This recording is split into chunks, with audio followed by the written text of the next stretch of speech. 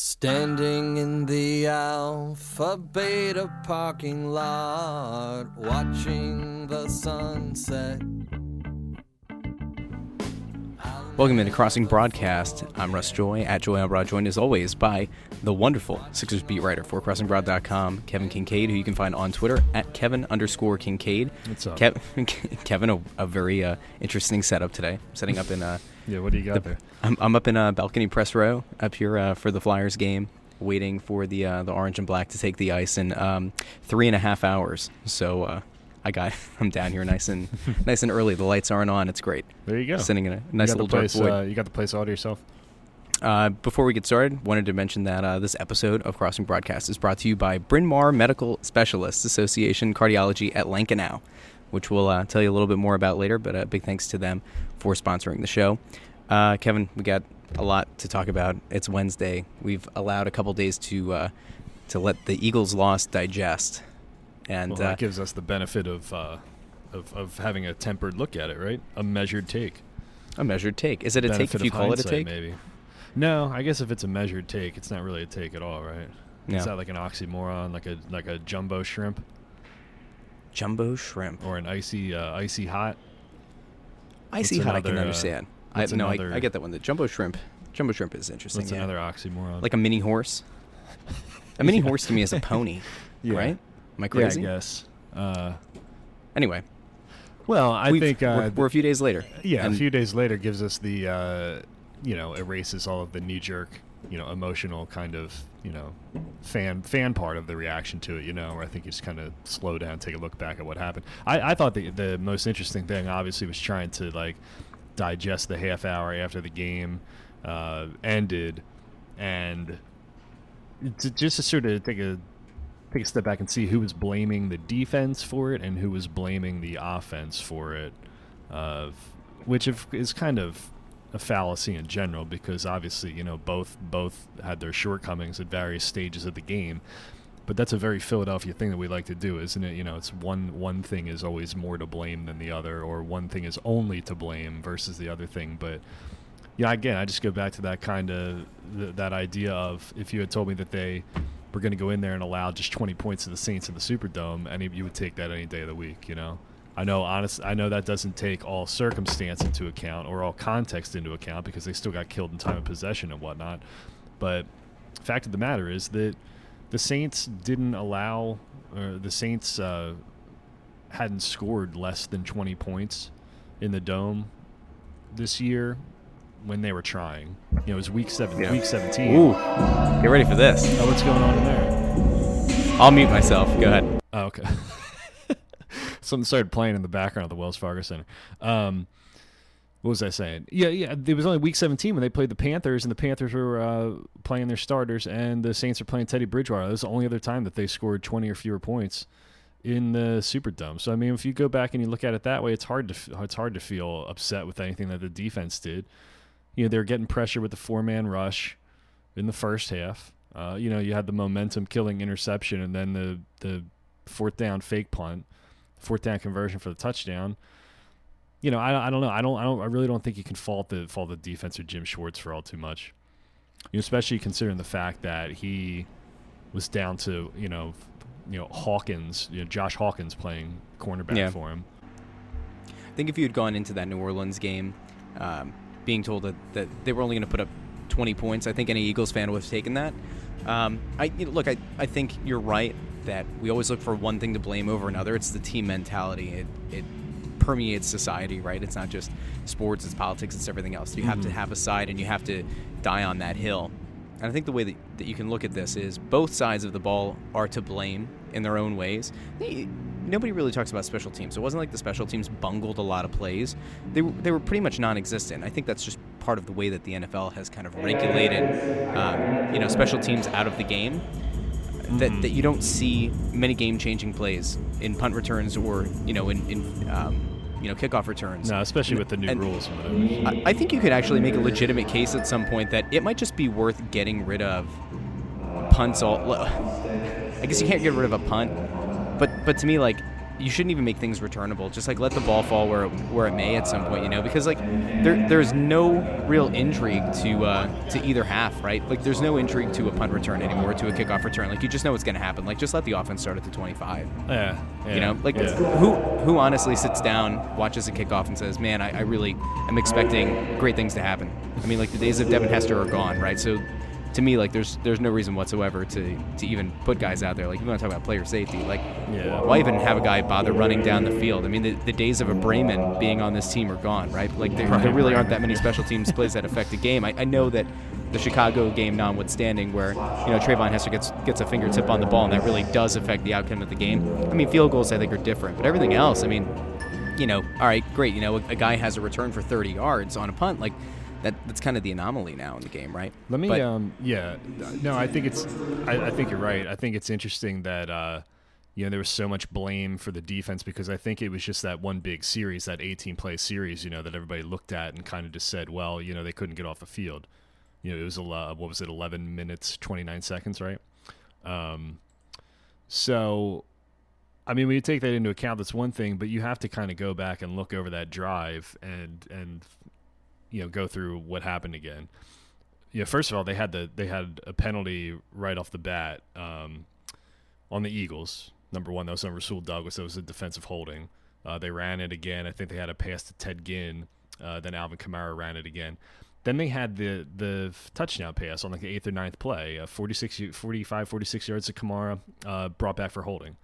Okay, so they really scored only like 4 minutes into an 11-minute drive, right? Then they keep moving it forward. There's another penalty, and the Eagles couldn't get off at 3rd and 16, which was the backbreaker there. But it wasn't, I was reading some people saying, well, the Saints were in control then. The Eagles couldn't do anything. They were just kind of slowly marching the ball down the field. Well, they weren't slowly marching the ball down the field because they scored, and the touchdown came back.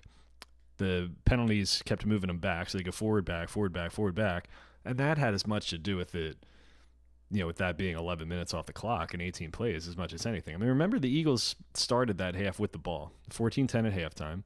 They had the ball to begin the second half, and they had a punt, 3 plays, 6 yards, and they did nothing with it. So, again, it's just hard for me to say when you look at what they did, what the Eagles did with their offensive possessions in the second half, 3 plays and a punt, 5 plays and a punt, 5 plays and a punt, and then they got the ball back and threw the interception. I mean, they didn't do anything in the second half. So, it's 1, 2, 3, 4 possessions for them. The Saints had 1, 2, 3 possessions in the second half. So they had possessions. They just didn't do anything with it. And then when you go back, look, I think you're right. I think the whole game turned on the Nick Foles interception down the left sideline to Zach Ertz. Yeah, the first one. And I don't necessarily blame Ertz for not getting a hand there. Like I know that he thinks he's going to be able to sky up and pull down the reception, but I was bummed because sitting there watching it with some friends, and I said, like, this is the moment that you need to kind of put your foot on the throat of the Saints, right? Like you're up 14, you're challenging, you're right there in contention to put points on the board and really go up by 3 scores, and at that point you start really, making the Saints question themselves in a lot of ways. And to not come out of that possession with even 3 points, I thought was a failure.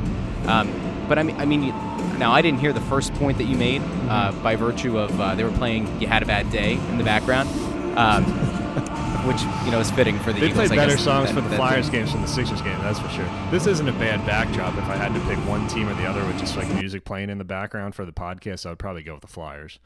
But no, the first point was just about how people were saying the defense couldn't get off the field. Well, it's true, but there was more to that drive than just the defense not being able to get off the field.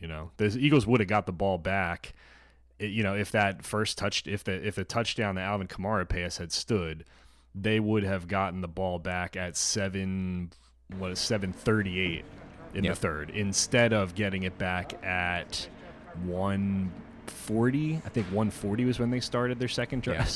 So there's a little bit of nuance in there, They kind of did that a little bit, I would say. They did it to Chicago the week before. The Eagles had a good drive, a good long sustained drive, and there's something to be said for that. And you're right, touchdown gets called back and then it ends up eating up, it almost works against the Eagles, right? Like you would hope that seeing a touchdown get called back is going to benefit your team and going to get a lot of momentum. And it kind of had the inverse effect. But yeah, like it felt like a lot of the armchair quarterback or armchair GMs the next day calling the sports talk radio were so upset that the Eagles allowed the Saints go marching down the field for the majority of the third quarter. It's like, well, that anger is a little bit misplaced. Yeah, because it's not like they were absolute trash, getting gashed, and then 30 seconds are running off the clock until the Saints make the next play, right? Like, it's just the nature of the beast. And unfortunately, it kind of reminded me of the Chip Kelly years, where you're just kind of looking at this defense and you're saying, well, thank God they have some good depth on the D-line. Yeah. The linebacking crew, for the most part, was healthy going into that game. But yeah, you mentioned before, Hawkins is taking the field. You're on your fourth, fifth, what do you want string, to do? Yeah. Defensive backs, and like at that point, what more do you expect? Like you can't expect these guys to work total miracles. You're out there, you're unable to substitute in some of these situations. So the 3rd and 16 play that everybody was talking about, the pass rush just went straight past Drew Brees and he just stepped right up into the pocket.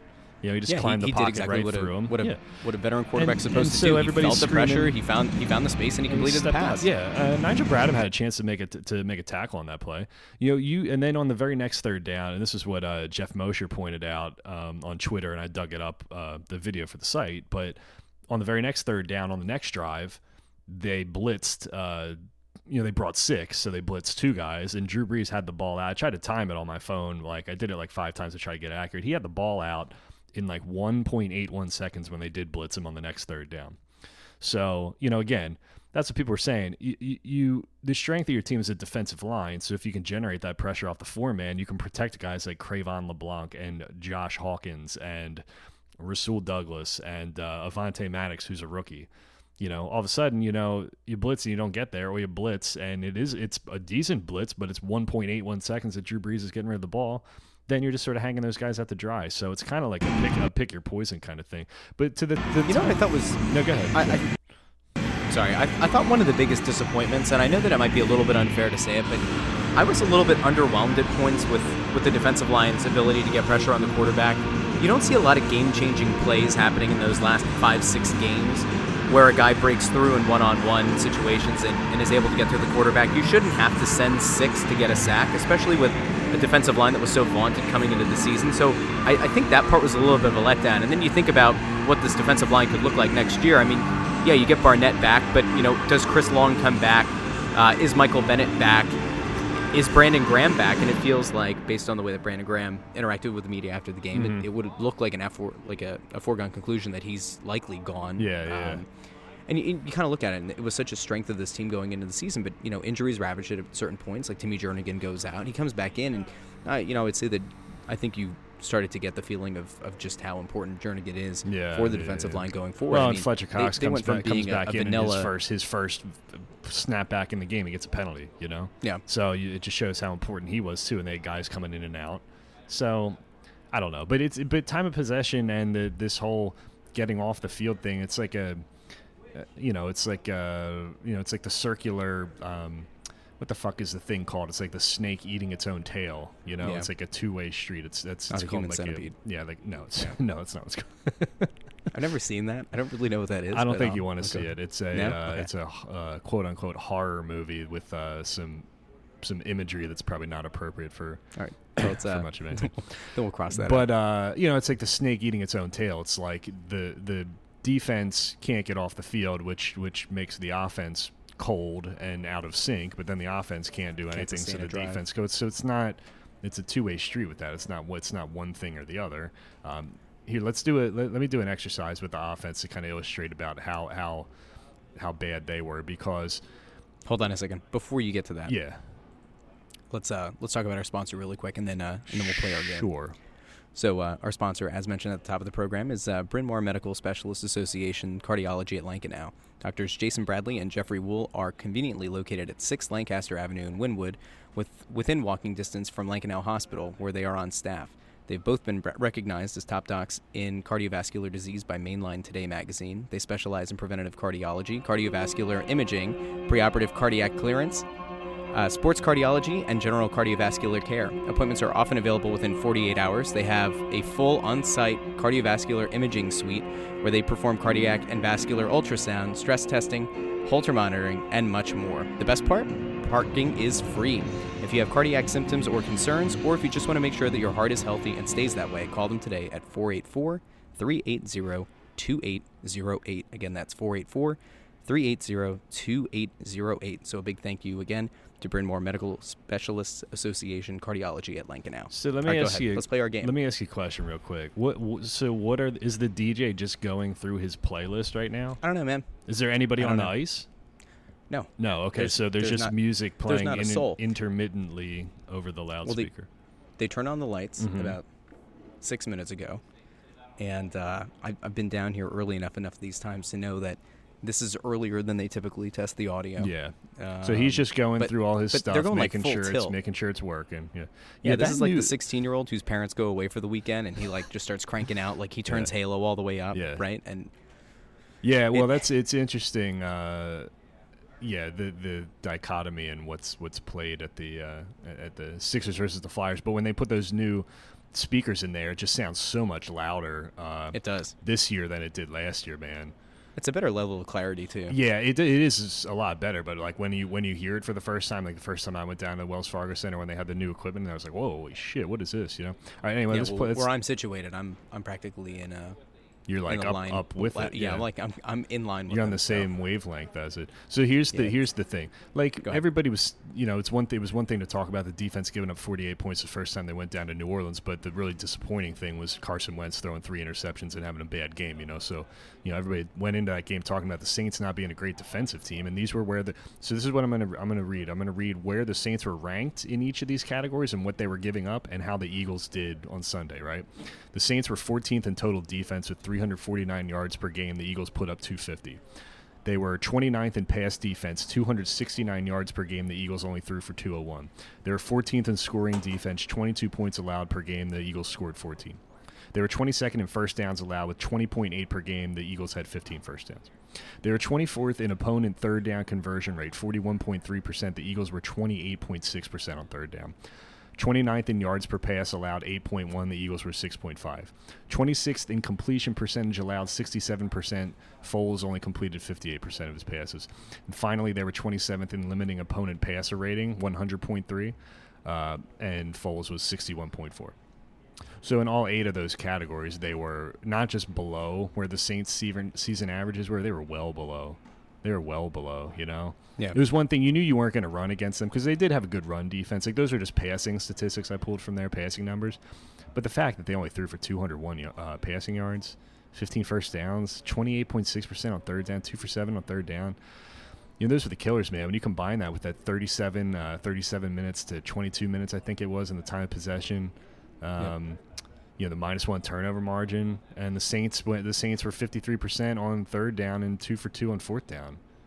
Yeah, they really didn't have a good look. Yeah, they did, and they didn't have a lot of penalties, 4 for 30 yards. But the Saints had like 11 for a lot, like 80-something yards. But they couldn't do anything with it, man. So I just don't know how you look at. You can say what you want to say about Jim Schwartz, and like he's not a blitz guy. He doesn't even blitz when he's got a full. He doesn't do a lot of blitzing when he's got a fully healthy team either. But if you insist on making me pick one or the other to blame, then obviously it's the offense, Yeah, I mean, 99 yards after the first 2 drives is, I think, a pretty big indictment on a lot of things, including, everybody's golden child, Nick Foles, who, I certainly supported, and everybody did. Yeah. But, you look at it and you say, like, he kind of reverted back to, I think, what we saw against Atlanta.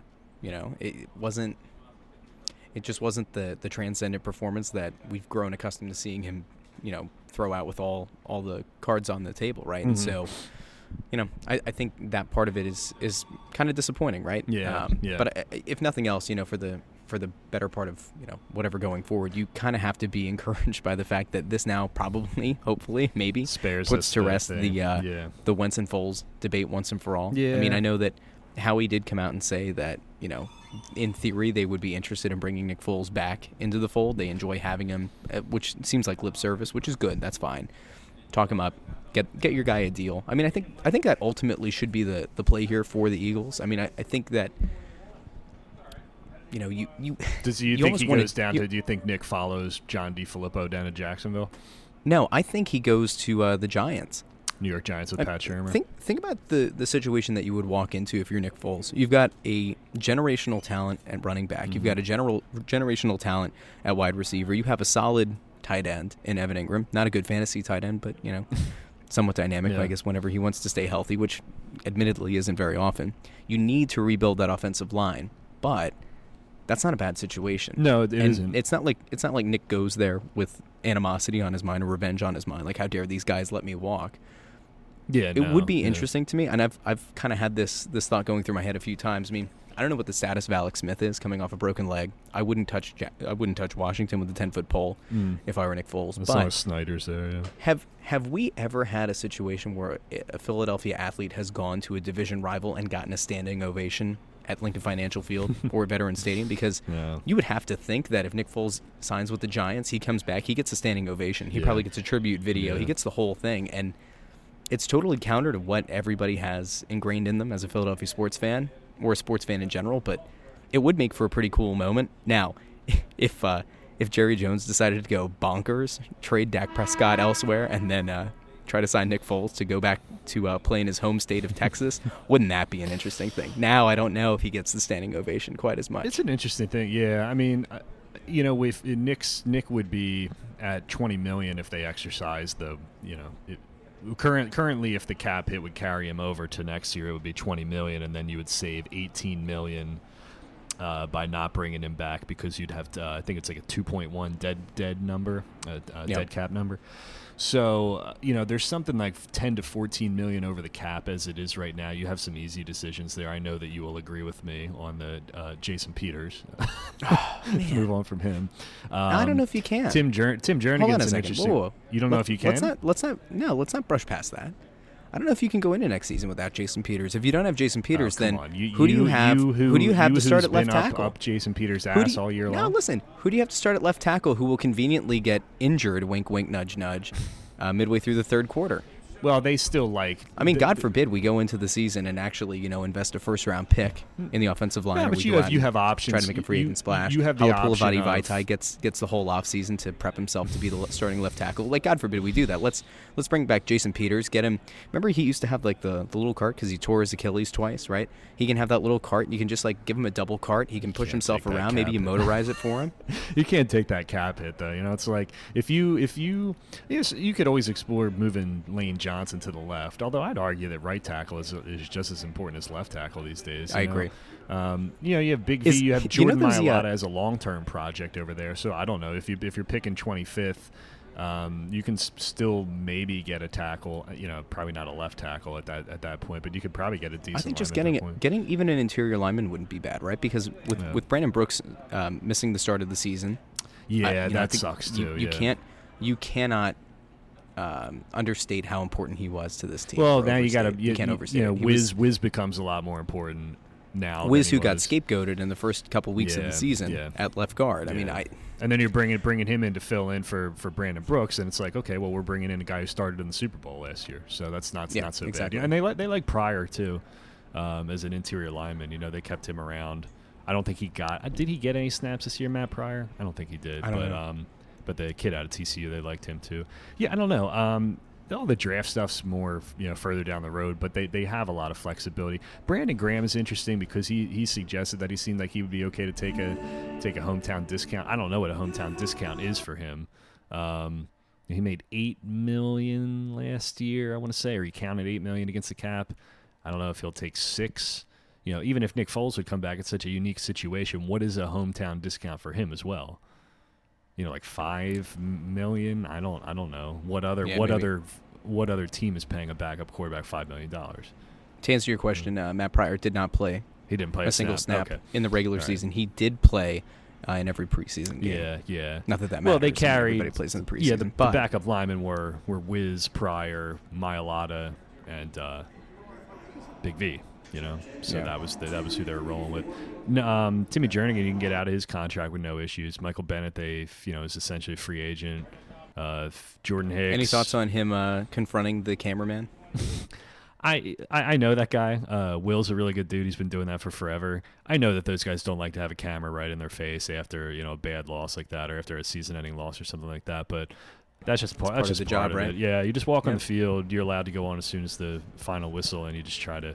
Normally, what you do. He was being disrespectful either. It wasn't like he was pursuing him with a mic, saying, "How does it feel to have come to this team and failed to advance to the NFC the NFC Championship game?" No, he game? wasn't. And he's just a cameraman. He wasn't like pursuing him or anything. I mean, it seemed like he's kind of close to him, but that's what the shots are. Normally, when they win, like guys will be running off the field and they'll like say stuff to the cameraman. Like they'll say, like, "Yeah, we fucking did it," blah blah blah, "Go Eagles." Like you get like a unique soundbite that you can get. Go Eagles. That you could get there that you wouldn't be able to get like at a press conference or a post game scrum or something like that. So there's always like unique shots that we use, and the photographers would always say to us like, "Yo, Kevin, I got this. I got Big V coming off the field. He said this if you want to use it. Okay, thanks. Mm-hmm. Well, that's something that we have that nobody else has. But I didn't know. It wasn't really much of anything, but it was still he went up to him and said something, which was weird. But they got some cap flexibility for sure. But I don't want to see Darren Sproles back. I don't want to see Jason Peters back. I want to see him get just cut ties with those guys and move forward. Say thanks. You guys won a Super Bowl. It sucks that you were injured, but we got to move on. We got to get a little younger in these positions. They need to draft a running back. I am going to disagree with you on one thing. And I don't mean this facetiously. Like I genuinely mean this. I think if there's a way for you to work out, I don't know if Sproles wants to retire. It feels like this is going to be his. This was, I guess, his third retirement season or his second retirement season. Yeah. I think if you keep an open line of dialogue with him going into next season, and perhaps if you're looking like you're going to make a late or a deep playoff push, maybe you have that conversation with him that if he wants to go into retirement, live your best life. But whenever the deadline is for players to be on the active roster, you have that conversation with him about bringing him in for a playoff run. I mean, Sproles certainly can't stay healthy. He can't stay healthy for long enough for it to matter, and you can't rely on him consistently to be, even a change of pace back in the league. But as a critical weapon going into a postseason run, you could certainly do worse. The funny thing is, when you say draft a running back, the problem is if you look at it, how many teams in the NFL are good at finding running backs in mid to later rounds? And not just like, now I'm not saying like game-breaking running backs, but I'm saying competent running backs who would have easily been number one on the depth chart for this team going like week 10 and on. Like, well, it's not a very strong running back class either. That's a problem. No, and so that's part of the problem too. But like if you look at that position going into next year, it's like, Jay Ajayi is there if you decide you wanted to try to bring him back. But between the knee issues and the back issue, I don't know if that's even a logical thing that you can do unless there's no market that develops for him and he wants to come back on a team-friendly deal. That position scares me. It scared me going into the season. I didn't think he had depth there anyway. Do you believe that Corey Clement's going to come back healthy and what be a disappointing ready year to take for on him, that role? Like I don't. Even before, injury notwithstanding, I thought he was going to take a huge step forward this year. And I thought Wendell Smallwood was running the ball okay at the end of the season, and even though he's a West Virginia guy, like I was not out here saying, "Yay, rah rah, Wendell Smallwood." I mean, I think everybody knew that he was a fourth choice running back. I don't think anybody was out here saying like this is definitely the guy. He was out there because Ajayi and Clement and Sproles were not out there. So it wasn't like they had some like obsession with him or Josh Adams or anything like that. Adams didn't even play a snap in the playoffs. That was game. wild. After he ran the ball okay in the first Saints game.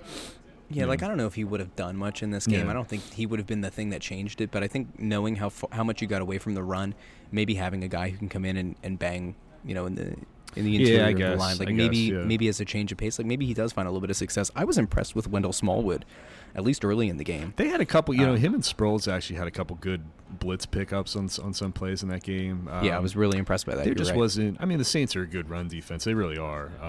Top 5 run defense, actually, I think. But, yeah, I mean, Wendell's just a guy. I mean, he was the Big 12 rushing leader in 2015, but running the ball in the Big 12 is a lot different than most other leagues because you're running out of shotgun, you're running out of spreads. A lot of teams are defending with 7 and 8 guys in the secondary, so a lot of times you're just running against 3 and 4 man fronts. And it's not like the Big 12 is renowned for its defense anyway. So, yeah. What did you take from the press conference with Howie and Doug? Not much. I mean, I think at this point, you follow sports for long enough, you realize that there's really not much that you're going to get. I mean, to try to to try to project what next year is going to look like at this point based on the comments by your GM or coach seems silly, right? Like it's a bit of a fallacy to expect anything legitimate to come out of it. The Jeff McLean part of it I thought was, noteworthy. Obviously, that was a post on the site. I think that kind of thing plays well with the fans. I don't know how well that plays knowing that you're coming off of a loss. I think typically, if you're a GM and you kind of laugh about what a beat writer is wearing or whatever, it comes off as funnier. It comes off as lighthearted. Yeah. I don't know how this necessarily played among the media down there. I don't know how it played among the fans. Well, did anybody come with out? the fans. Did anybody step up to defend Jeff McLean? Not that I saw. And I'll do a poll tonight in press run, see if anybody comes to his defense. Well, but if anything, it was a bold look. It kind of reminded me of what was it, Marty, one of the bad guys in Home Alone. Didn't Marty wear the fingerless gloves? Probably, yeah. Not the Joe Pesci character. The other guy. Marty. Yeah. Harry? Oh no, sorry, Marv. Was it Harry and Marv? Here's how I would enter knowledge. the Jeff McLean conversation. His colleague Zach Berman at the Inquirer had a baby like a week ago or 2 weeks ago or something like that. In yesterday's press conference, Tuesday's press conference, Doug Peterson made fun of Jeff McLean's clothing while congratulating Zach Berman on the birth of his kid. So think about one extreme to the other extreme with two guys who write for the same newspaper.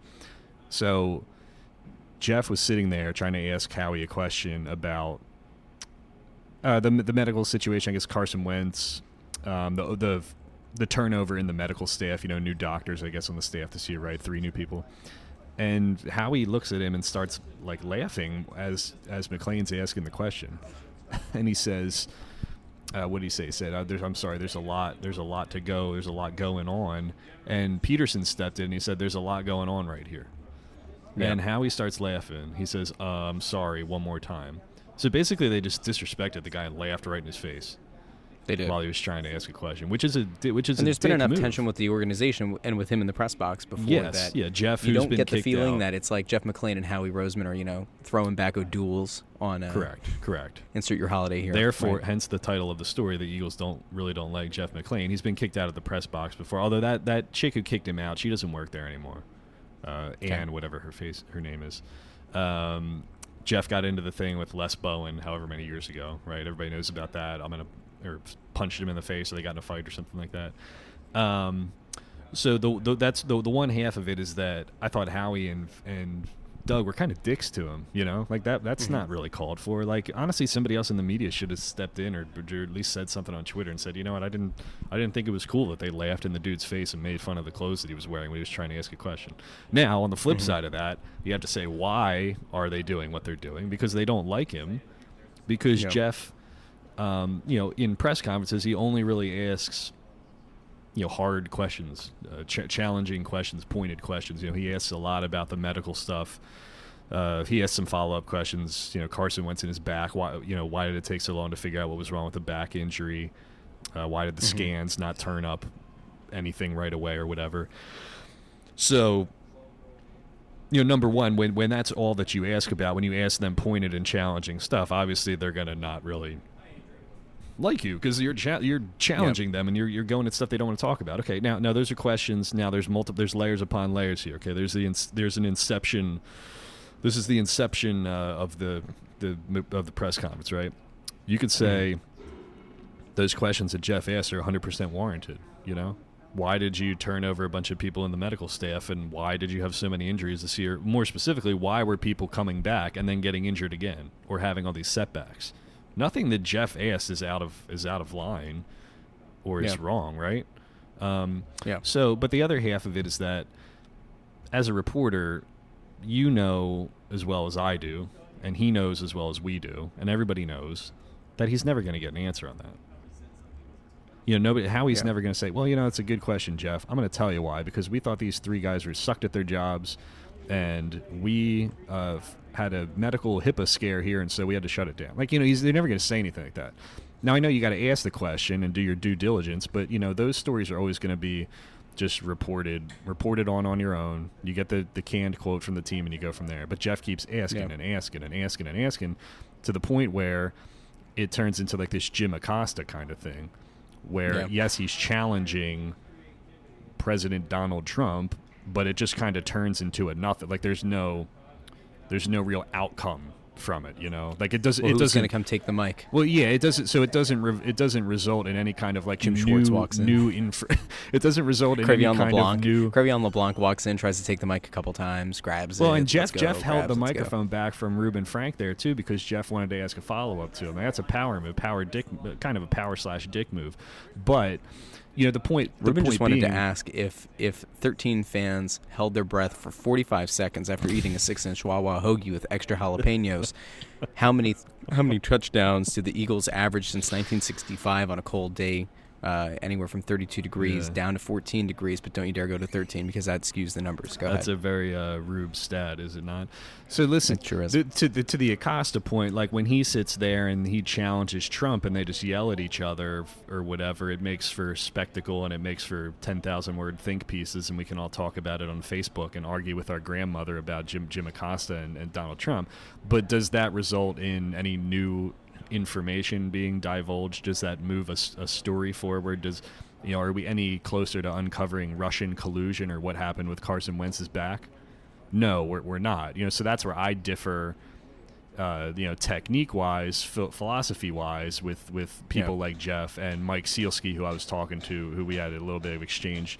Who I had an exchange with on Twitter yesterday. Like, what I'm saying, Russ? It's like you and Anthony could be down there tonight, and you could ask Chuck Fletcher a million times, like, what's Dale Weiss doing up here if you put him through waivers but you didn't send him down yet? You could ask him that same question 400 times. Or I could go to the GM box asking about a very clearly fake tweet that was never sent out by TSN and ask the team for confirmation that it either did or didn't happen. I could do that. But you know too. what I'm saying, man? It's like, at what point does like good journalism and due diligence become you're just shoving a square peg in a round hole? Like that you're not going to get anything out of them, but that's all that Jeff asks. And because Jeff only asks hard questions, challenging questions they don't want to answer, he never gets anything good out of them ever. Whereas if you balance it out and you throw him like, some softball bullshit every so often, and you say, you know what, Michael Bennett had a great game the other day. Can you talk about what he's been doing for you on the defensive line? They'll say, oh, yeah, you know what, let me answer that. And then when you come back around the next time, they say, okay, he's been fair to us. He asks fair questions. I can tell you for a fact that players and coaches pay attention to that shit all the time. And if you just ask hard shit, pointed shit, they're never going to have any respect for you. So that's true, because I'm thinking back to it was a week or two ago. There was somebody who was down in a media scrum that I did not recognize. I don't think I've seen all year. And he walked up to Jake Voracek and said what's the locker room been like since Dave Hackstall is gone? You guys like him? And Voracek just kind of looked like, what? Excuse me? Yeah. First of all, it was almost like a who are you? And second, why is that the question? It's you're like asking? a Conor McGregor. It's like a Conor McGregor. Who the fuck is that guy back there? But you know what I'm saying? I just come from a different world. Like I appreciate Mike coming to Jeff's defense. I thought it was ironic that the only two people to say anything positive about Jeff were me and Mike Sealski, who were arguing about the situation. Now, is that not telling? Like, where are his colleagues? Where's Les Bowen or Reuben Frank or Dave Zangaro? Doesn't Berman work there? No. Yeah, Zach, Paul Domowitch. He has three people that work with the same company. Who's the guy from the Inquirer that's always grandstanding about the importance of journalism? I forget that guy's name. Gary, their editor, is always talking about it's important that we ask these questions in our discipline. Did he stand up for him? No, I don't think anybody said anything. But I would hope that if somebody said some shit about you or any one of our people, if you were unfairly laughed at in a friggin' press conference, I would hope that somebody would have your back, but nobody said, listen, nobody went on Twitter, nobody wrote anything that said, listen, I thought it was kind of dickish that Howie Roseman laughed in this guy's face. You know, 2 feet in front of him. So I don't know. In our case, I'm usually the hype chihuahua, right? Like anybody says anything, and I'm the first one nipping at somebody's heel. Well, but it's a different. But you know what I'm saying? Those are situations where it's just you guys have your thing with Broad Street Hockey or whatever the hell. I kind of stay out of that whole thing. But it's different. It's really different from the situation of if Chuck Fletcher laughed at you and said why are you wearing what you're wearing, or there's a lot going on here. Like, that's totally fucking inappropriate, So Yeah. But you know what I mean? It's a deeper thing of like a lot of these newspaper guys have this idea that it's like sports journalism is sacred and we have to ask these hard questions and stuff like that. I don't hold the industry in as high a regard as they do. Obviously, I think what we do, it does have some importance to it, but I'd rather just have fun and, write some stories, try to be informative, help people learn something, maybe have a laugh here and there. And you have some people who look at the business and they treat it like it's like you're a first responder or a police officer. You're just as important as like a firefighter or a graveyard shift triage nurse or something like that. I'm like, dude, it's just sports writing, okay? We're not trying to uncover whether Vladimir Putin and Donald Trump are working together here. I appreciate Jeff for asking those hard questions, but when that's all that he ever asks, he's never going to get He's not going to get the results. Yep, I agree. I don't know if there's anything else we really want to get to. I mean, the Sixers, was there anything that you they blew out Minnesota last night. Yeah, 42 points.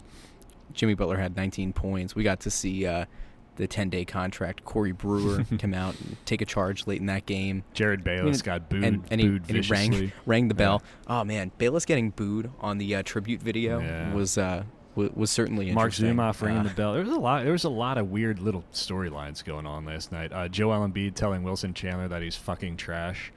In the the duo press he conference. Said, I asked him a dumb question because Chandler's never up there. Like, it's rare that he's up there. He doesn't really talk to the media. I don't think he's a big fan of the media. He's a nice guy, but like, he doesn't really talk to the media. And so I just threw him a bullshit question. I was like, how do you think you've been playing lately, and how are you fitting into this lineup right now? And Embiid leans over and goes, trash. He's like, you're fucking trash. But I couldn't hear the third thing that he said, and so I've listened to it like 100 times. And I think he said, I can't believe he asked you a question. And that's when Chandler says, yeah, just chill out, man. And then he answered like a bunch of like just a couple short little things. Nonsense. But yeah, they played a little more of Butler and Embiid together last night without Simmons and Redick on the floor. Which was interesting. So there's a little bit of a lineup tweak there. But I don't know about you, but I'm just glad that the Cupcake City part of the schedule is done. Like, I'm really looking forward to OKC, San Antonio, Houston, this road trip. They play the Nuggets, they play the Lakers, they play the Warriors. So, I mean, we're finally going to figure out if this team has it or not. I'm sick of reading these bullshit, like, the Sixers are falling apart stories. Like, just hold the fuck up, man. Let's just get through this part of the schedule.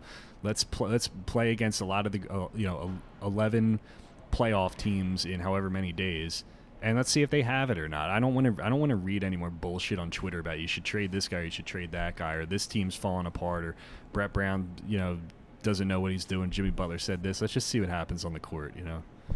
Yeah, I mean, I think that's part of the. It's part of the issue with the team, right? It feels like the number one thing to do if you're a fan is say, well, we'll just wait until players start hitting waivers, and then you're gonna pick up this year's versions of Ersan and Marco. But it's like you look at it, both of those guys, they outplayed what you expected. They both got decent contracts, pretty much on the back of what they did for this team down the stretch last year. You're not going to likely get those kind of impact guys. Like, one that people thought might have made it to waivers eventually would have been Trevor Ariza, who ended up getting traded. Austin Rivers, maybe at some point you thought might have gotten... It's funny, like, not making a trade or not picking up Austin Rivers when you could have, I thought was interesting, because you could have certainly used a guy at guard. Now, I know that Rivers has a pretty bad reputation as a locker room guy in the NBA. Mm-hmm. He's one of those guys that I think just gets under your skin. When you have to go and kind of pluck the corpse of Corey Brewer out of the 10-day pile, I think that tells you a lot about where your team's at. I will be interested to see how they play. The San Antonio matchup will be interesting. They play a fundamentally different game with DeMar DeRozan and LaMarcus Aldridge. If both of them are on the court, their 3-point attempts are weighed down. Like, they play like a team in the 50s. Mm-hmm. But when those guys are off the court, the Spurs are a fundamentally different team. They play with better pace. They play, more of a modern style. So that's going to be something interesting to kind of keep an eye on. I think that actually could play to the benefit of the Sixers to get in half-court kind of battles with them. And maybe this Jimmy and Joel thing without Ben is kind of a precursor to how they're going to play that game. The Houston game, it really is. Like, they are so ravaged by injuries at this point. It's not even like contain James Harden, because you can't, and he's on a historic tear right now in terms of 30 or 40 plus point games in a row. So that game's going to be tough. But if you're looking for like a depth battle, it's not going to happen in that game. I think the Denver game will be interesting to see Nikola Jokic and Joel Embiid go head to head. Yeah, I'm really looking forward to that. Jokic is averaging like 7.5, I think, assists per game this season. It's probably the best from the center position. Like I think that's a cool matchup. Best offensive big in the NBA versus the best defensive big. Would you say? No. I still think Rudy Gobert is a better defensive center than Joel is. I think if you're looking at an all-around game, I think Joel is better than both of those guys. Yeah, probably. Yeah. But if you're going to go each side of the ball, I think Jokic is probably your best offensive center right now. Yeah, that's fair. Gobert in terms of like net rating and defensive rating last season, even having missed a pretty significant chunk of the season, he ended up making the number 1 defense in the league. So these dudes don't play each other. And then being Utah, these dudes don't play each other that often too. So I think I like that so about the it's a cool matchup because they're sort of feeling each other out. It's not like Embiid, banging with Andre Drummond for like the 10th time in 3 years.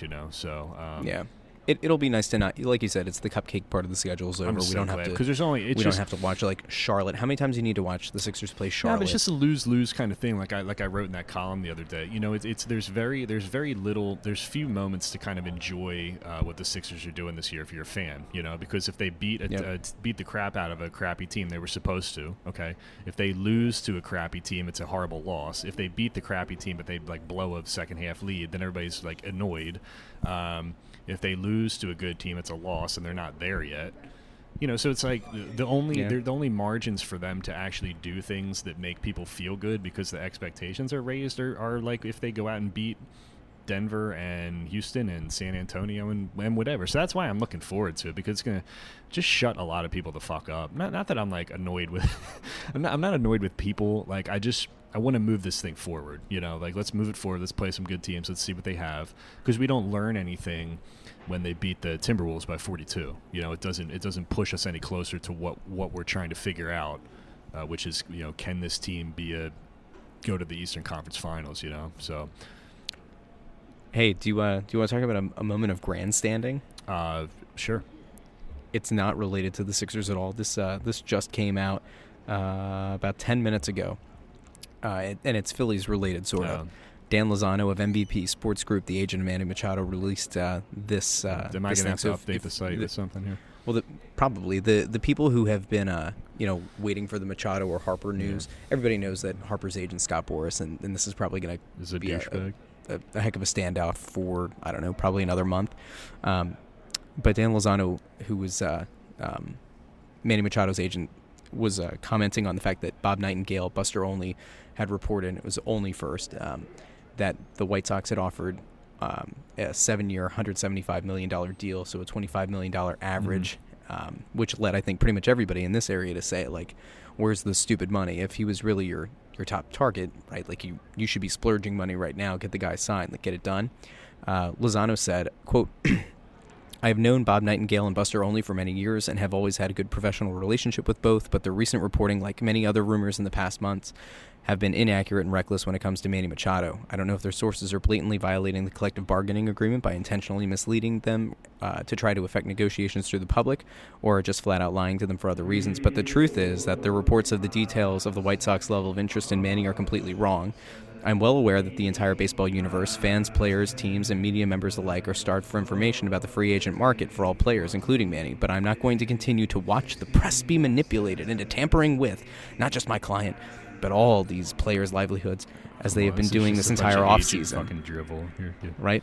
The absence of new information to report is no excuse to fabricate news, in quotes, or regurgitate falsehoods without even attempting to confirm their validity, and it is a disservice to baseball fans everywhere when the media does just that. Moving forward, I will continue to respect the CBA's prohibition on negotiations through the media and hope that others would do the same. Is that grandstanding? No, it's just confirming that the reports are accurate. Because, if they were inaccurate, you just let them go. But because whenever somebody goes out of their way to try to disprove something or say that something's not true, normally that means there's truth to it, Yeah, it's crazy. I've been saying this a bunch. I tweeted this out, but baseball to me seems like the one and only sport where there's not a national guy who is super plugged in. Yeah, do we know why that is? No. Because there's always league office leaks. I mean, the reason that like Woj and those kinds of dudes get stuff is because when like a trade or something that's processed at the league office level for final approval, that automatically gets leaked to them. So those things are out of the control of local teams, which is why guys like Robert Covington are finding out that they got traded before the team tells them, because it goes through a layer at the national level before it comes back down. So, but I don't know that I'm so bored with the baseball thing, because it just goes like NBA free agency. It's like if you go flying off the rails for 24 hours and it's really fun, and now this just gets dragged on and on and on and on. It's like feels like it's and that's why it's almost funny that they try to hype up around the winter meetings. It's like, well, big signings don't happen then. Yeah. And when you look at a super agent like Scott Boras, like you saw what happened last year with Jake Arrieta and even JD Martinez, like these guys were held out until very close to spring training, and then they ended up getting like decent deals. I think Martinez ended up signing for less than I think he could have been worth in theory in the past. But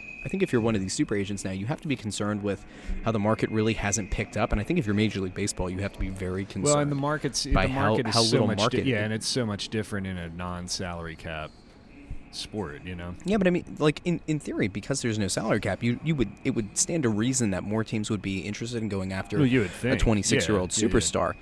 I mean, in Machado's case, it's a premium position. In Harper's case, he's one of the few guys that actually has star power in the game, and we've seen four teams most listed for these guys as potential Chicago, suitors. I mean, Philly, I think that tells you a lot. Yankees, I mean, baseball can say that they had their highest revenue in the past year. They generated massive revenue. Was it $3 billion of revenue or something? But if two of the young stars in your sport aren't getting pursued by multiple teams, including big market teams, then like, what's the point? Yeah, I'm with you, man. It just seems weird. I'm with you, dude. Anyway, I guess I should let you. Anything else? I guess I should let you get to it. Yeah. Yeah, I probably should. Interesting note. So Dale Weiss, we interviewed Dale Weiss and Mike McKenna for Snow the Goalie on Sunday after practice.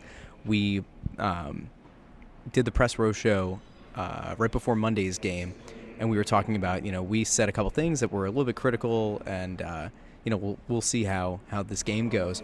Well, the media, we got our lineup sheet, and we saw that Weiss, presumably last minute, was scratched. Jori Lehtera took his place. Yes, the same Jori Lehtera who's been charged in Finland as part of the largest or second largest cocaine distribution channel in the Tampere region of Finland. He ended up starting on the fourth line on Monday night, and we're like, man, I wonder if he tweaked something. If Weiss tweaked something before the game, what could it be? And then you find out. We put out the audio. We put out the episode of Snow the Goalie Monday night, and by Tuesday around noon, he was put on waivers. And so then people were, going total conspiracy theory, where was the organization upset with what he said on the show? And I don't think it was that. I don't think there were that many things that were that critical. But I did point out the Snow the Goalie curse is very real. Just to give people an idea, we have interviewed or agreed to interview 7 people on the Snow the Goalie podcast this year. On June 12th, we interviewed Ron Hextall, who is now the former GM. Remember, he was fired. On August 29th, Anthony sat down with Alex Lyon, who was sent back down to the Phantoms earlier this season. On September 26th, we released the audio of our interview with Jordan Weal, who has since been traded to Arizona. Back in December, I think it was actually late November, we had reached a tentative agreement with now former Flyers coach Dave Haxtell to come on the show, and then he was fired. Scott Hartnell, well, he's retired. That doesn't really count. And then Dale Weiss on Sunday, and then he was put on waivers. Now, he did clear waivers, and he's technically still with the team, but he did get waived, so the streak is on. So I tweeted at Mike McKenna that I'm really sorry.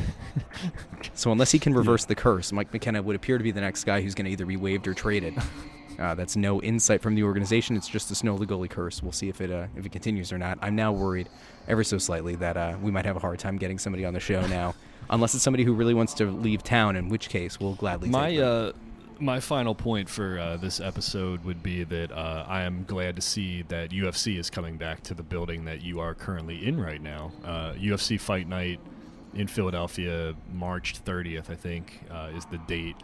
It's going to be the first UFC event in Philly since 2011. Really? Which was Tito Ortiz versus Rashad Evans at the Wells Fargo Center. And in 2009 was the only other event that's actually been held in Philly. They've always had a ton in Atlantic City, because Atlantic City, Jersey has always had different rules and stuff like that. Atlantic City was always a big fight town.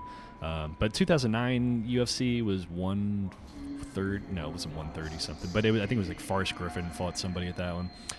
But the two fights that were announced, there were two women's fights. One of them was Karolina Kowalkiewicz versus Michelle Waterson, which should be a good fight. And the rumor for another fight on that card is Justin Gaethje versus Edson Barboza, who trains in this area. Actually, Edson trains with Frankie Edgar out in Toms River, I think. So that'd be a good fight if they could get something on there. But we shall see what happens with that. But it's nice for the promotion to come back to Philly. Paul Felder, who's from Philadelphia, I think he went to Ridley. He's not able to fight on that card because he's fighting in Phoenix, I think, the month before. And Eddie Alvarez is no longer with the UFC. So go figure, the two Philly guys that they have, who people have actually heard of, would not be fighting in Philadelphia. Before we go, because I know that you would care about this, did you see that Gonzalo Higuain is likely going to be going to Chelsea? Oh, how about that? Along with Christian Pulisic, who is at the end of the season, right? The Hershey kid. Yeah, how about that? Yeah, I mean, I didn't write it. I didn't write that. I didn't write anything Pulisic for the website because it was like an Eagles playoff week or whatever. But it is pretty cool to think about the fact that I don't know. Is Hershey? Do you consider Hershey local? No. I don't either, but in the grand scheme, if we're talking about like a kid in Europe, like you would say, well, a Pennsylvania kid is... Yeah, you would say Pennsylvania kid. You wouldn't call him a Philly cool kid. in that regard, but it's not like you wouldn't claim him as one of our own, you know? No. But I'm from, I went to school in Berks County, so I'm not from Philly, you know? Well, I went to school in Schuylkill County, so like Hershey is very different to me than I think it is to most people here. We're just as Philly as Christian Pulisic is, you know? Yeah. I know. When I talk to people about like, oh yeah, we went out to Chocolate World, it was really cool, and then like people who like live where I live in like Chester, Montgomery County area, they're like, oh man, you went all the way out there? I'm like, yeah, I did that as a kid. They're like, that's a really far drive. Yeah. Well, yeah, but like that's just tradition, you know? Whatever. All right, man. Well, tell we hit on pretty much every team. Check. I said hello. And you know what? I'll try. I said hello down there. Yeah. All right, sounds good. So, a reminder: February 2nd, there's going to be a live show at Xfinity Live. It's going to be a hockey roundtable. Anthony is going to be one of the people on the panel. I might be there. I don't know. I might be on it. Might not be. I don't know. But if anybody wants to come out, if you come out to the game on the 2nd. Make sure you come out to Xfinity Live after, so show some support. I have an idea of who the guests are going to be, and they would very much be worth coming out to see. So if you're looking for something to do on the afternoon of the 2nd, make sure that you come down to the Flyers game, go to Xfinity Live, and show support. Oh my God, Anthony Sanfilippo is here. About to sit down as we wrap up an episode of Crossing Broadcast. What's up, so anyway, thanks for listening. Press row show tonight. Oh, that's right, Press Row Show. Well, by the time people hear this episode, it'll probably already be past. Although if I edit it quickly enough, it'll get up right before the game. Russ, so, you are the Press man. Row Show. We've got a bye week coming up, so cool. Who knows? All right, man. Peace. All right, anyway. Peace. Thanks, man.